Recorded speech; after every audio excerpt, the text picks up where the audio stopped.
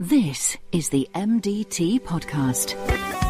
A podcast for all healthcare professionals working with older adults. We are a multidisciplinary team educating about ageing. MDT. The MDT is brought to you by the Hearing Aid Podcast team. We focus on a different topic each week to work with you to enhance your knowledge to help you look after older people. Welcome to the MDT this week. I am Dr. Ian Wilkinson. I am a consultant geriatrician from Surrey in the UK. And I am Jo Preston, and I am a geriatrician in Tooting. At St George's. At St George's. Yeah. That's where I train. Have I told you that? Have you told me that? Yeah. Yes, you have once or twice. Yeah. One of my colleagues, who is a trainee down the South Coast, Alex Basford, always says I never say where I work at the beginning. She's like, you always say, I'm in South London. I'm in London. It's not on purpose. Yeah. I'm not ashamed. I just... Yeah. So you're Jo from St George's, yeah. I'm Jo from St George's, yeah. This week, Jo and I are going to talk about ageing lungs with a little bit of help from some other people. Yes. The faculty this week has mostly been Sarah Jane Ryan, who's a physiotherapist from Brighton. But as you will see as we go through, we've got a bit of help from a couple of other people, and we'll introduce them as we go along. So this episode is going to sound a little bit different to some of the others. Coming up this week, we're going to talk about and describe the normal changes in older people's lungs. We're going to talk about the impact of frailty on an older person's response to a respiratory insult. We're going to talk about how to describe spirometry to a patient and to signpost people to ways to improve their inhaler technique. And we're going to talk about how to promote smoking cessation to all of our patients, those with and without lung disease. Also coming up this week, we have a new MD teaser game, we have a gallery input, and we have the introduction to the MDT Club. And don't forget, you can log your learning from this episode in our CPD log on our website, which is www.hearingaidpodcasts.org.uk. And all this week, there'll be a chat about this episode using the hashtag MDT Club on Twitter. Yes. Run and collated by Dan Thomas, who's a geriatrics registrar up in Liverpool, and does a fantastic job of running that. So, talking of Twitter, what have you seen on social media? This week... Actually, I might start. So, again, talking of Dan, this was something I found on his Twitter, which was something really nice, which was research agendas around dementia as proposed by people who are living with dementia. Oh, I saw this. I saw this today. It's mine. Yeah. So I'm just going to read a few of them. Obviously, we'll put a link to this on the website so you can go and have a look at that. So rather than lots of the medical research is around kind of very biochemical medical things, these are some of the things that people came up with. So what is the impact of stigma associated with dementia and mental health issues on people with dementia and their families? What can be done to support the emotional well-being and maintaining a sense of dignity for people with dementia? Among people with dementia, what is the impact of early treatment on quality of life, disease progression and cognitive symptoms? What enables creation of dementia-friendly communities? What impact do dementia-friendly initiatives have on people with dementia and their friends, families, caregivers and care partners? So there are some just really, really nice things. So, we'll put a link to that. You can read more. What was yours? My one, it's not really social media. Well, it's sort of social media, but I kind of stole it. So Jo and I do a lot of the work for this podcast in various coffee shops on some Tuesday afternoons. Yeah. And I was in the coffee shop waiting for Jo, which has never happened before. Never. So unusual. And I'm sat there minding my own business, and this guy sits down next to me and puts a journal out on the seat next to him. And I just sort of glanced sideways, and saw this journal and saw the title of the article of this journal, and I was like, I've got to look that up. So I did. So if you're the man that happened to sit next to me in this coffee shop, then this is social media because of you.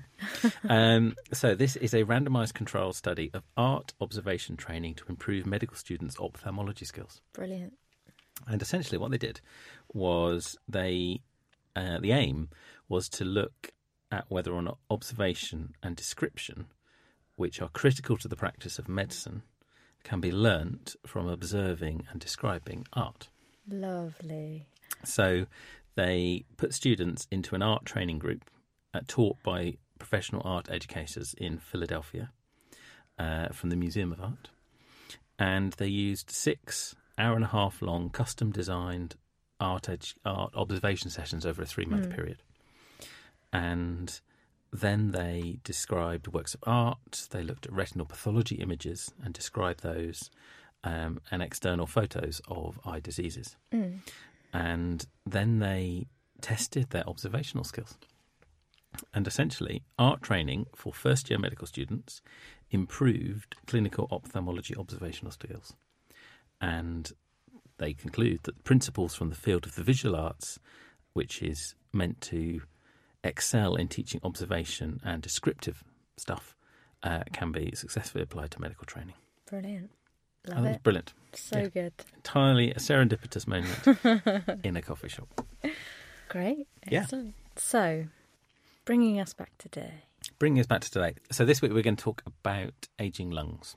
And a good chunk of this episode comes from an interview that I did with Professor Allen, who's a professor of geriatric medicine in Bournemouth and the University of Southampton.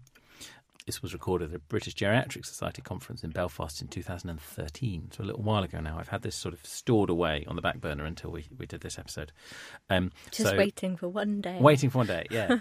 So I apologise for some of the sound quality. It might be slightly less good than what you might be expecting from us. But what we can do is we're going to kind of play that interview but interject it with some of our thoughts and comments as we go along.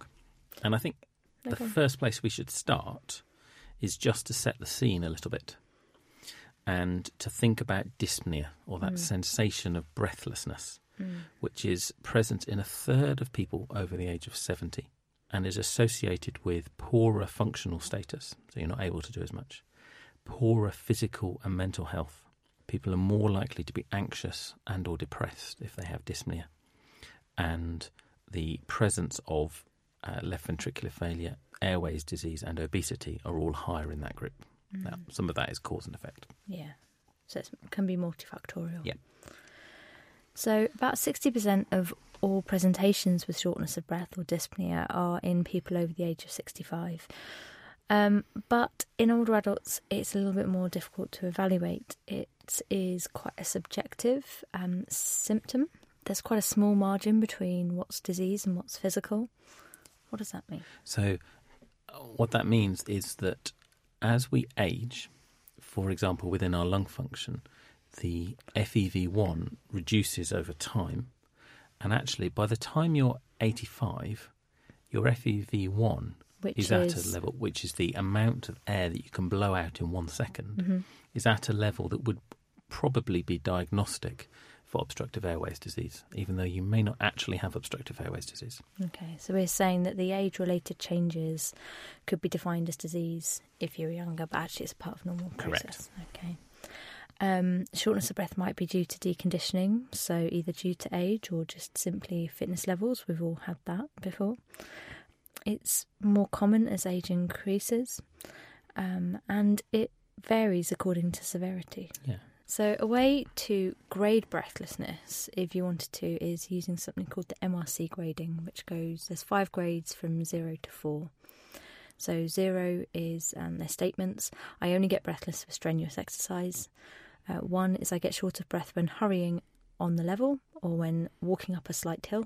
Grade 2 is I walk slower than other people of the same age on the level because of my breathlessness, or I have to stop for breath when I'm walking at my own pace on the level. Grade 3 is I stop for breath when walking after about 100 metres or a few minutes on the level. And grade 4 is I'm too breathless to leave the house, or I'm breathless when dressing or undressing. By far the commonest cause of breathlessness is cardiac or respiratory disease. And if you combine cardiac and respiratory disease together, that accounts for about 70% of all breathlessness. The rest is made up by neurological problems. So if you have lost power to some of the muscles and you can't move your chest wall, you feel breathless. It's quite an unusual condition, but there nonetheless. Yeah, or anemia. So when you're not carrying the oxygen around the blood, your natural physiological response is to feel breathless and try and increase your oxygen levels, or other things. Yeah. So we're going to head to the interview now. You have to see if Ian's voice sounds younger. Yeah, this was 5 years ago. Yeah. And this is Professor Allen. I wondered if we could talk a little bit about normal respiratory function in people as we get older. Yes, indeed. First thing to say is that healthy lungs in old age are perfectly serviceable and meet the requirements of an older person's respiratory demands. So most of the problems we see with breathing in old age are due to pathology, but they're complicated by the ageing changes in the lung, and the ageing lung is more vulnerable to superimposed disease. And it's another example of how reserves in all respiratory and other systems decline in old age, so that the difference between the available function and the failure threshold gets narrower. So the amount of superimposed disease that you need is less than it will be in the younger person in order to give you the failure phenotype. Yeah. This makes me think about that definition of frailty that we've been through quite a few times now, and we discussed at the beginning of the second series, which is an accumulation of deficits. So not just one thing, but lots of little things building up to contribute. The age-related changes that occur in the lung parenchyma make the lung parenchyma more compliant with age, therefore more likely to collapse in on itself. And this is one of the things that leads to the reduced lung volumes that we normally see associated with aging. And so because of that, there is a certain amount of natural increase in airflow resistance with age, and hence the changes in the spirogram towards the change in volume and the change towards a more obstructed looking spirogram morphology. One of the problems with that, of course, is that quite a lot of people with very aged but normal lungs without any definite pathology meet the criteria for obstruction according to the Gold criteria. And this is causing quite a lot of debate at British Thoracic Society, American Thoracic Society level regarding definitions, etc. So I think it's useful at that point for us just to have a little bit of a think about COPD, or chronic obstructive pulmonary disease, or chronic obstructive airways disease, or chronic obstructive lung disease, or emphysema or bronchitis, or whatever you want to call it, because it's an important and common condition. 5% of all global deaths are due to COPD. Exposure to tobacco smoke is the main cause, although some are due to long-term asthma. Yeah, but the vast majority is tobacco. And it affects 1.2 million people living in the UK at the moment, and that is 4% of everyone over the age of 40. So the main symptoms associated with COPD are shortness of breath or dyspnea, which tends to be progressive and persistent and characteristically worse with exercise. A chronic cough, which may be intermittent and may be unproductive, so quite dry. And also chronic sputum production, so quite often they'll bring up quite a lot in the mornings in particular. And that's part of the definition, isn't it? It's 3 months of the year, for 3 years, cough and sputum. And when you're seeing someone with COPD, the goals of your assessment are to try and to determine the severity of the illness, including the severity of the airflow limitation and the impact of this on the person's health, and then the risk of further complications and further events. So people with COPD are at increased risk of a number of diseases, including cardiovascular diseases, osteoporosis, sometimes through the steroid treatment that they might be on, respiratory infections, anxiety and depression as part of having quite a limiting condition, diabetes, lung cancer and bronchiectasis. And there's some excellent guidance from the Global Initiative for Chronic Obstructive Lung Disease, which has produced the Gold classification. And I think it's just worth talking through the components of this, because I think it's a useful way to think about COPD without necessarily talking about the exact categories. The Gold criteria has a little chart that's kind of got 3 axes on it. And the first axis is that which we've already talked about, which is the Medical Research Council dyspnea scale, from 0, no breathlessness, to 4, sort of breathlessness that's limiting you moving around the house. Which kind of runs along the bottom, the foundations of the house, or what would be the x-axis. Yeah, and then up the vertical side on the left, you've got the severity of the airway obstruction. Now, with COPD, you lose some of the elasticity in the airways. So as people breathe out, the airways may collapse and the amount of air that can flow out is reduced. And that can be a mild, moderate, severe or very severe. and that's graded in percentage of air that you blow out in that first second, that FEV1, and that's either 80% or more, 50 to 80, 30 to 50, or less than 30. So the very severe people are blowing out a third of the amount of air in that first second that you'd expect them to. And that's spirometry, which we're going to talk about a little bit later. So that's going up the left-hand side of the house with increasing severity. And then on the right-hand side, you've got whether or not people have exacerbations or relatively sudden worsenings of their condition. And again, that goes up in severity and up the right wall of the house. Yeah. So that allows you to put people into 4 groups based on their airflow obstruction, their symptoms at a baseline, and whether or not they get exacerbations or not. And those 4 groups in turn correlate to what types of treatment you may offer people. But we're not really going to talk about the COPD management because we could kind of do a whole episode of that. Yeah. We could kind of do a whole episode of that. It's a whole subspecialty of respiratory. Other than to say, pulmonary rehabilitation works excellently, Yes. particularly in older people. So an earlier rather than later referral to pulmonary rehabilitation is very definitely appropriate, with other medical treatments and smoking cessation that we'll also talk about a little bit later on. Within the house, then they're split into 4 based on those parameters, and gives you a grading A, B, C, D, which helps to guide your treatment. Yeah, so A is at the bottom left, so that's mild symptoms, few exacerbations, and not much airway obstruction. And D is in the upper right-hand corner, which is severe obstruction, severe symptoms, and multiple exacerbations. Yeah. So let's go back to Professor Allen. I think that there are some other important age-related changes that occur other than those that we measure with the spirogram. The chest wall itself becomes less compliant. So the combination of a more compliant parenchyma and the hyperinflation to collapse that occurs as a result of that, and the increase in the stiffness of the chest wall, leads to an increase in the work of breathing. And of course, a lot of older people, particularly elderly women, and especially those with osteoporosis, become kyphotic and develop a restrictive defect superimposed as a result of that. This can substantially limit the ability to increase ventilation, and therefore can become a limit on physical activity. There's also a little bit less good matching between ventilation and perfusion with age, which in a normal lung is of no consequence but can be important with superimposed disease. The lungs' defences against infection are pretty good in old age, but there is some evidence of decreased macrophage scavenging, etc. So a little bit more prone to infection.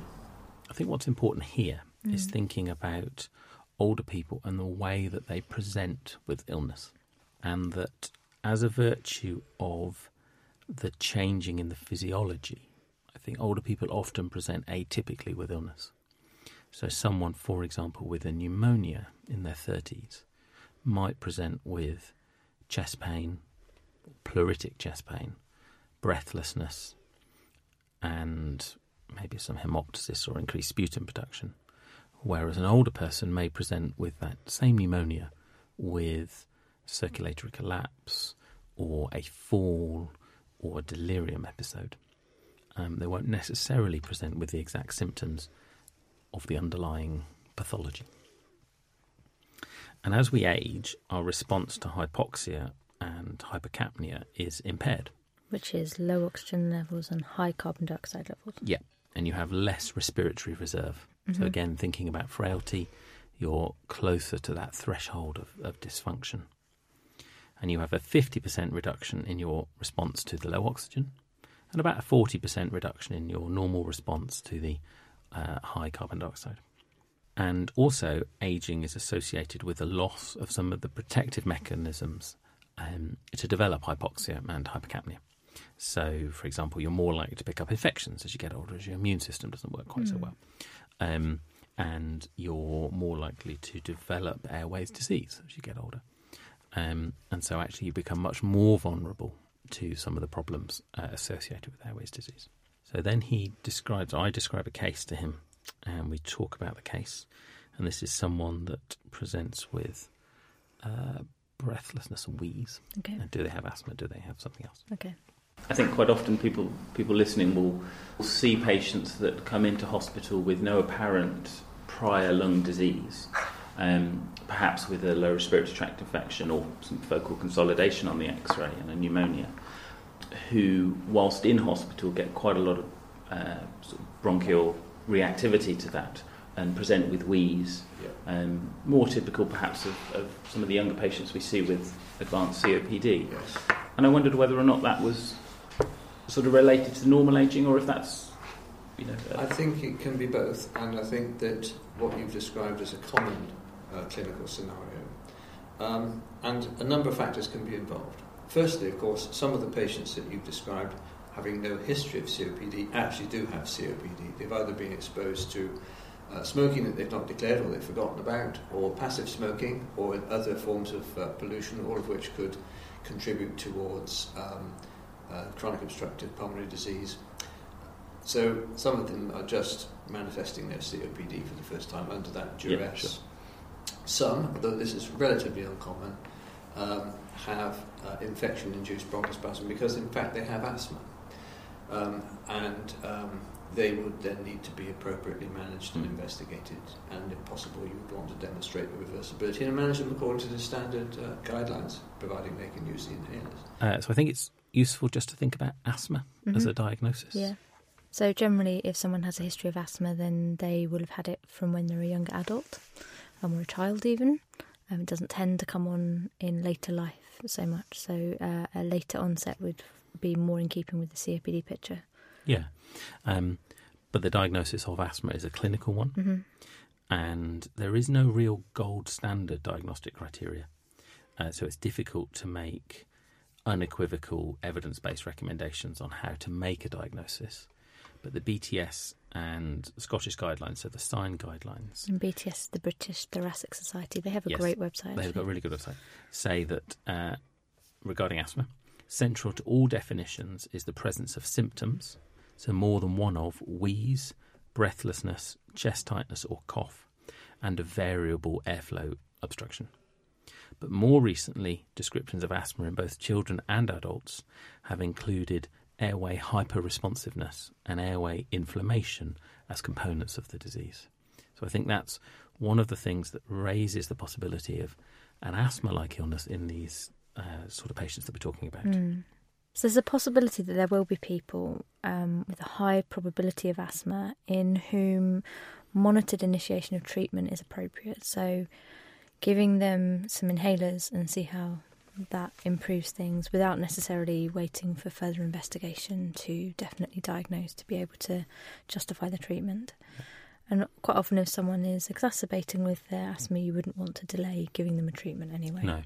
And I think one of the things that, I don't know if it's that I notice it more now or whether or not it's more of a thing. Maybe it's not. It's something I see on the general medicine take rather than my care of the elderly take, but it's people with post-viral bronchial hypersensitivity. Yeah. So lots of wheeze. I'm seeing that a lot more. Yeah, and I think some of that's due to the viruses that are around at the moment. But I think people that get recurrent post-viral bronchial hypersensitivity, these are the people that we're now starting to think actually maybe they have an underlying diagnosis of asthma and hyperreactive airways. So it'd be worth referring those if you're picking them up and you're seeing them in physiotherapy or something like that for evaluation, probably at their GP in the first instance. Yeah. Some, of course, will have lapsed into heart failure. Of course, it's well known that you can you get wheezing as part of the overall clinical picture of heart failure, particularly if there's pulmonary edema, with the edema that occurs in the airways as part of that. And of course, a lot of people with acute chest conditions go into heart failure because they're hypoxic and they're and because of direct toxic effects on myocardium from sepsis. Then I think it's also necessary occasionally to look for the more unusual things that might be wheezing because they've got an upper airway problem or they've inhaled something, and I think that we've always got to be ready to think laterally and look for the rarer things. I think if you can hear someone wheezing, then you need obviously to treat them at face value. You may at the same time be treating the apparent acute lower respiratory tract infection, but they'll need bronchodilators and other supportive treatments. And if they're very tight, it can be justifiable to give them corticosteroids. And if you don't want to give corticosteroids systemically, you can use nebulized budesonide or other non-absorbed steroids instead. And then it's a case then of whether they should be investigated later to try to establish whether or not they've got chronic obstructive pulmonary disease. And I think that'll all hinge on when they're well enough to do spirometry. And their ability to do spirometry will be primarily predicated on their cognitive function. Yeah. People with significant degrees of cognitive impairment find it difficult to do a full spirometric manoeuvre. And when they've done their pulmonary function testing and if it shows an obstructive type picture, am I right in thinking that the presence of or absence of symptoms really is the guiding us as to whether or not this person has sort of a true chronic obstructive disease? Or yes, if after they recover from the episode you described, they have none of the hallmarks of airflow obstruction clinically. Their exercise tolerance is reasonable, they're not wheezing, the chest x-ray looks okay, and their spirometry, if they've been able to do it, may have an obstructive morphology, but it's unlikely from the clinical scenario given that it will be a severe obstruction. They don't need any treatment, though they might need bronchodilators during chest infections if they wheeze each time. And they would be as well, of course, to have pneumococcal and influenza immunisation, because we know that reduces a number of outcomes, but most particularly rate of admission to hospital. That applies to people with heart failure, COPD, and a number of other comorbidities as well. So spirometry, I think it's worth just thinking about spirometry because it's pivotal in both the British Thoracic Society and the NICE guidelines about the diagnosis of COPD and asthma.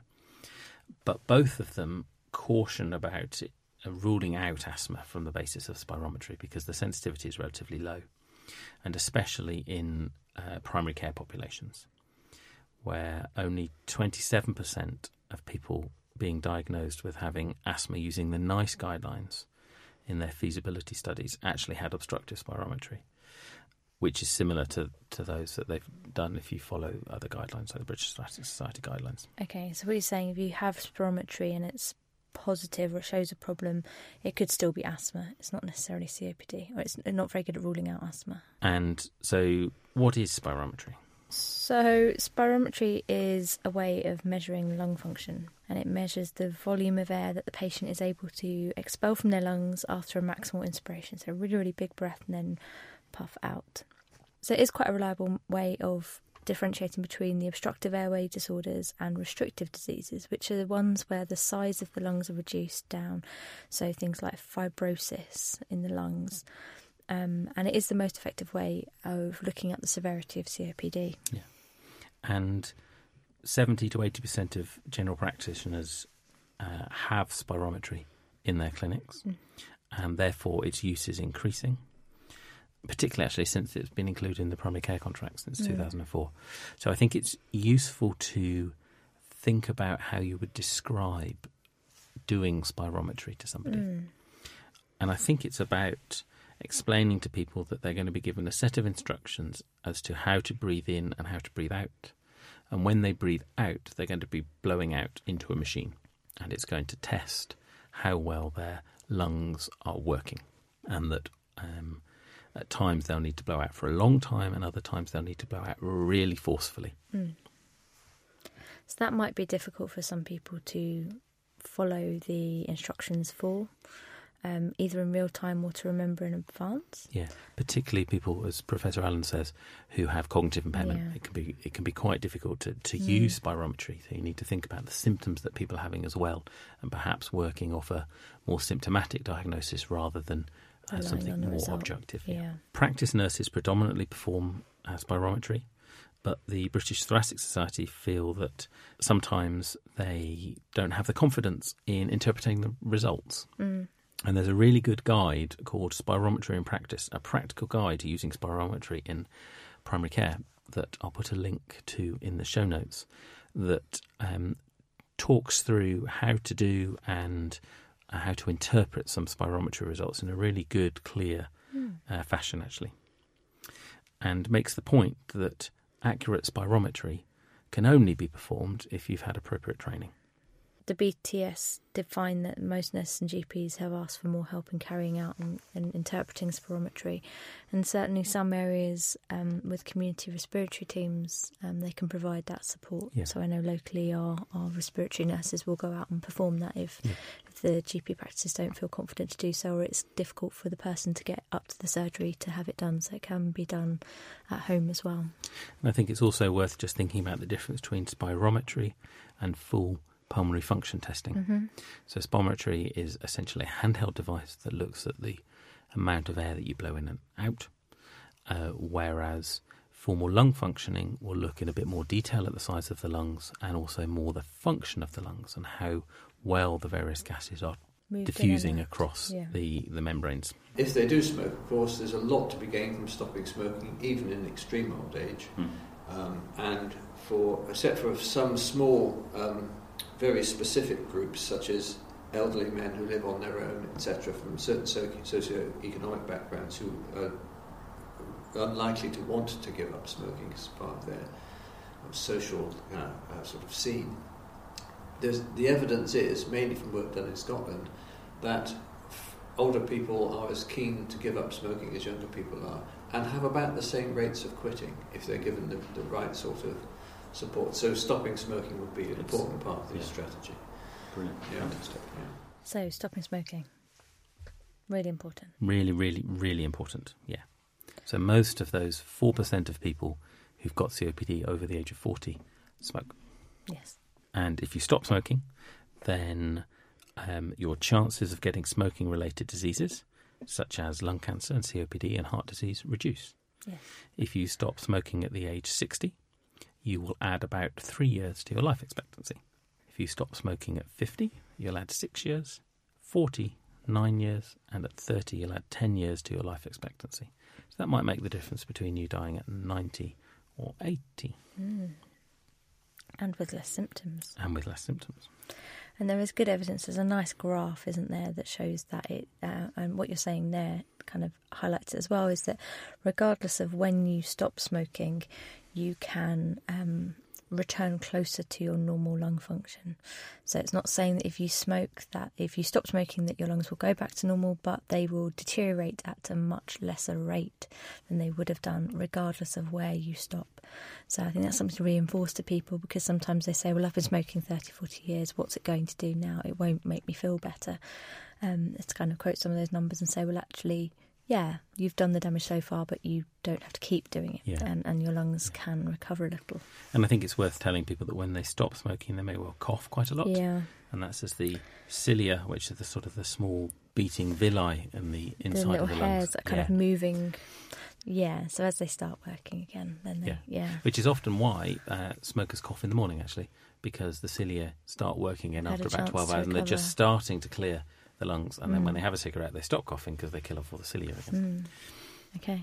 So there's a couple of nice graphics from the US Clinical Practice Guidelines on stopping smoking that I thought was quite nice. And there's one graphic for people that want to stop, and then there's one graphic for people that don't want to stop. And so for the one that people do want to stop, it's the 5 A's. So you ask them to quit at every visit. Yep. You advise them to quit tobacco at every visit. You assess their willingness to quit at every visit.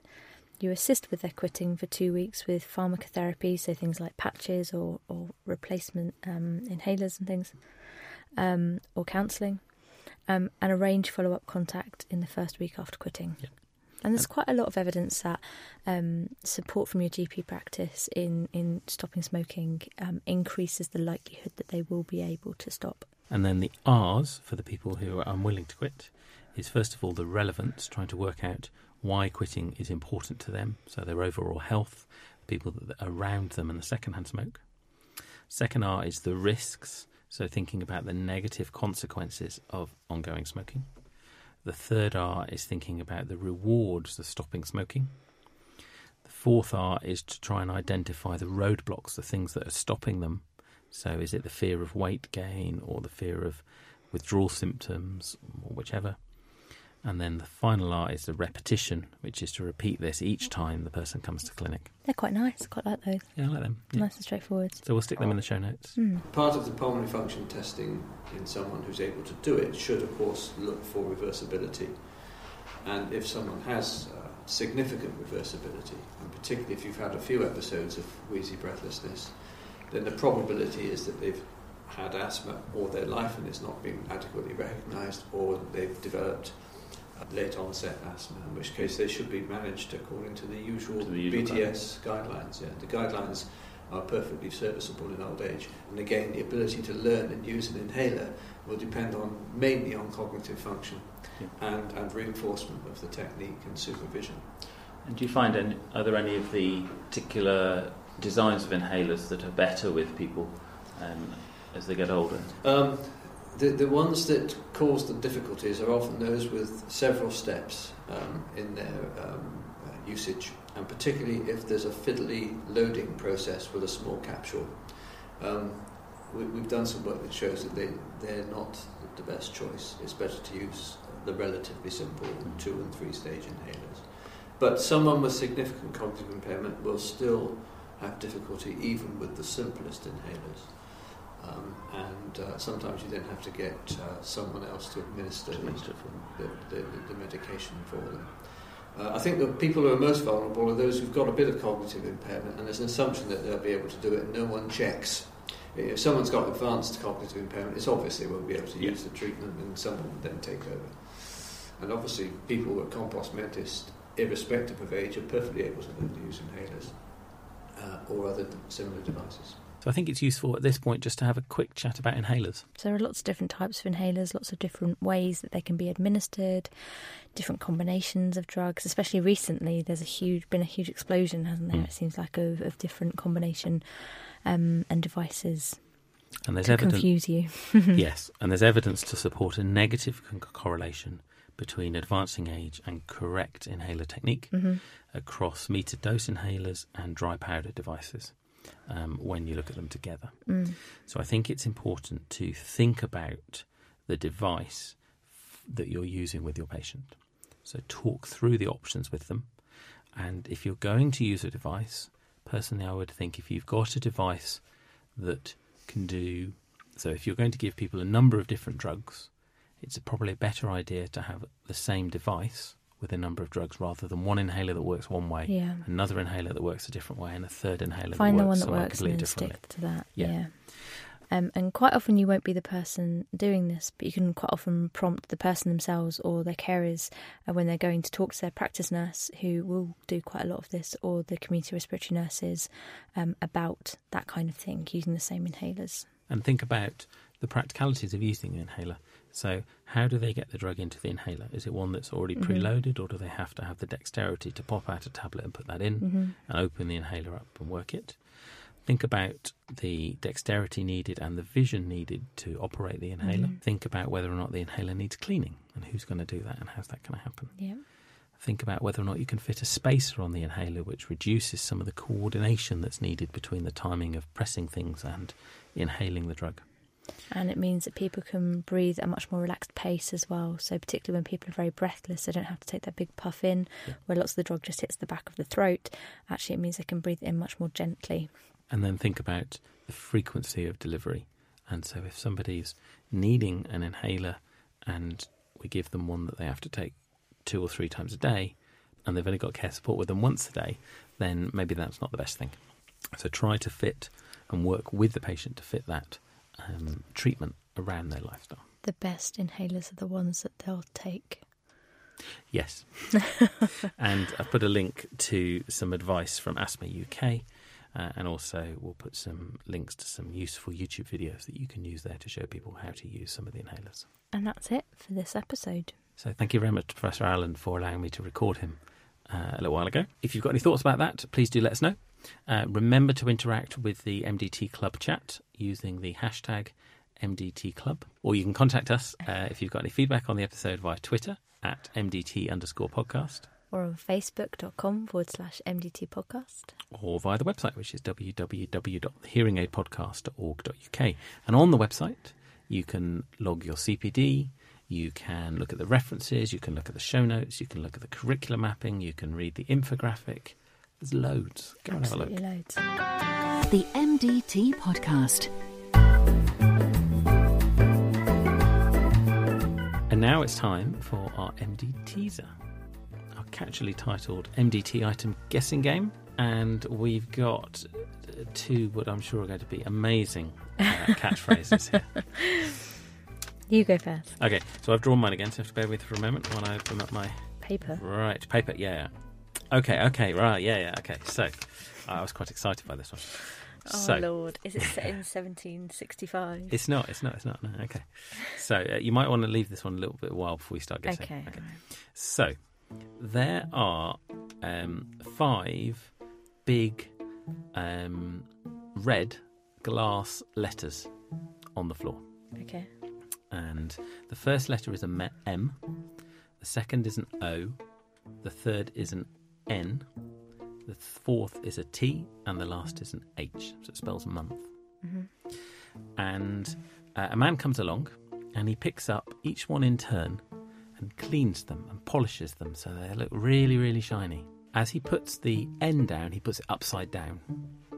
And then he polishes them all up, looks at it, and then wanders off very happy with the job that he's done. But he's very careful as he brushes and places them down really carefully. Is that it? That's it. I have absolutely no idea. Can I have another clue? So think about the word, Yeah, month. month, and think about the N when you turn it upside down. And he's being really careful with the way that he cleans and So he's precisely caring places. He's about it. Caring about the word. So if the N was upside down, it'd be a U. Mouth care? Mouth care, yeah. Amazing. Yeah. Well, that was quite good. I think I was pleased by what that I was one. struggling with at the beginning was in my head they were written as capitals. Yeah, maybe. So That and might I was actually like, be you of turn it how I upside drew it down, the it's first still time, and then month. it doesn't work. Yeah. Cool. Your turn. Cool. Now it's time for me. Now I'm going to. So I think you need to confess here. I'm going to admit that I came unprepared with one. Then our sound engineer Saul came up with one that's amazing. Like, it's so good. So we're going to do that. Are you ready? I'm ready. Go for it. Okay. So there is a salt cellar. A salt cellar. A salt cellar. Okay.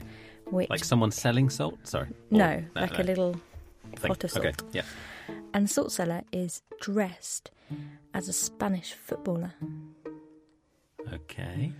And he kind of runs along and he's kind of kicking something. And what he's kicking is a little animal, which is blind and has popped up from under the ground because he's been burrowing around. He like comes up. Okay.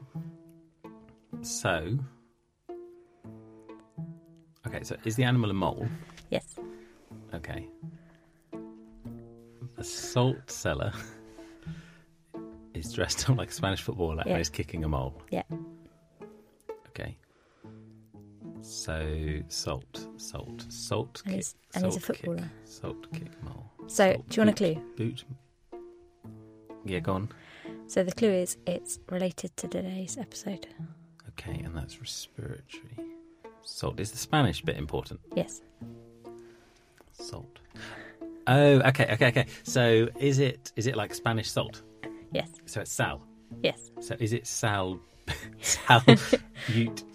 boot as in kicking a mole? Yes. Salbutamol. So beautiful. Oh, awesome. That's brilliant. That's great. That's absolutely brilliant. And kudos. Fantastic. Thank you very much. So that was brilliant. I like that. Well, he should do them all the time. That's much better. Absolutely. Yeah. Cool. So there is one on the website for you. Yes. Use the hashtag MDTeaser for your guesses. The first person to guess this one will win an MDT mug. Yes. If you head on down to our Twitter, which is at MDT_podcast, pinned to the Twitter feed is the most recent clue. Yes. Good luck. Good luck. And just before we go, we're going to enter the gallery. So this time is my turn. Mm-hmm. and I have a song that was written by Leonard Cohen to his muse Marianne. So we're going to play you a little clip there, but we're going to put the whole thing on the website and we'll tweet it out as well. It is at the end of their lives, kind of his kind of song to her. Cool. Fab. So have a listen. Let us know your thoughts. Come over to the window, my little darling. I'd like to try to read your palm.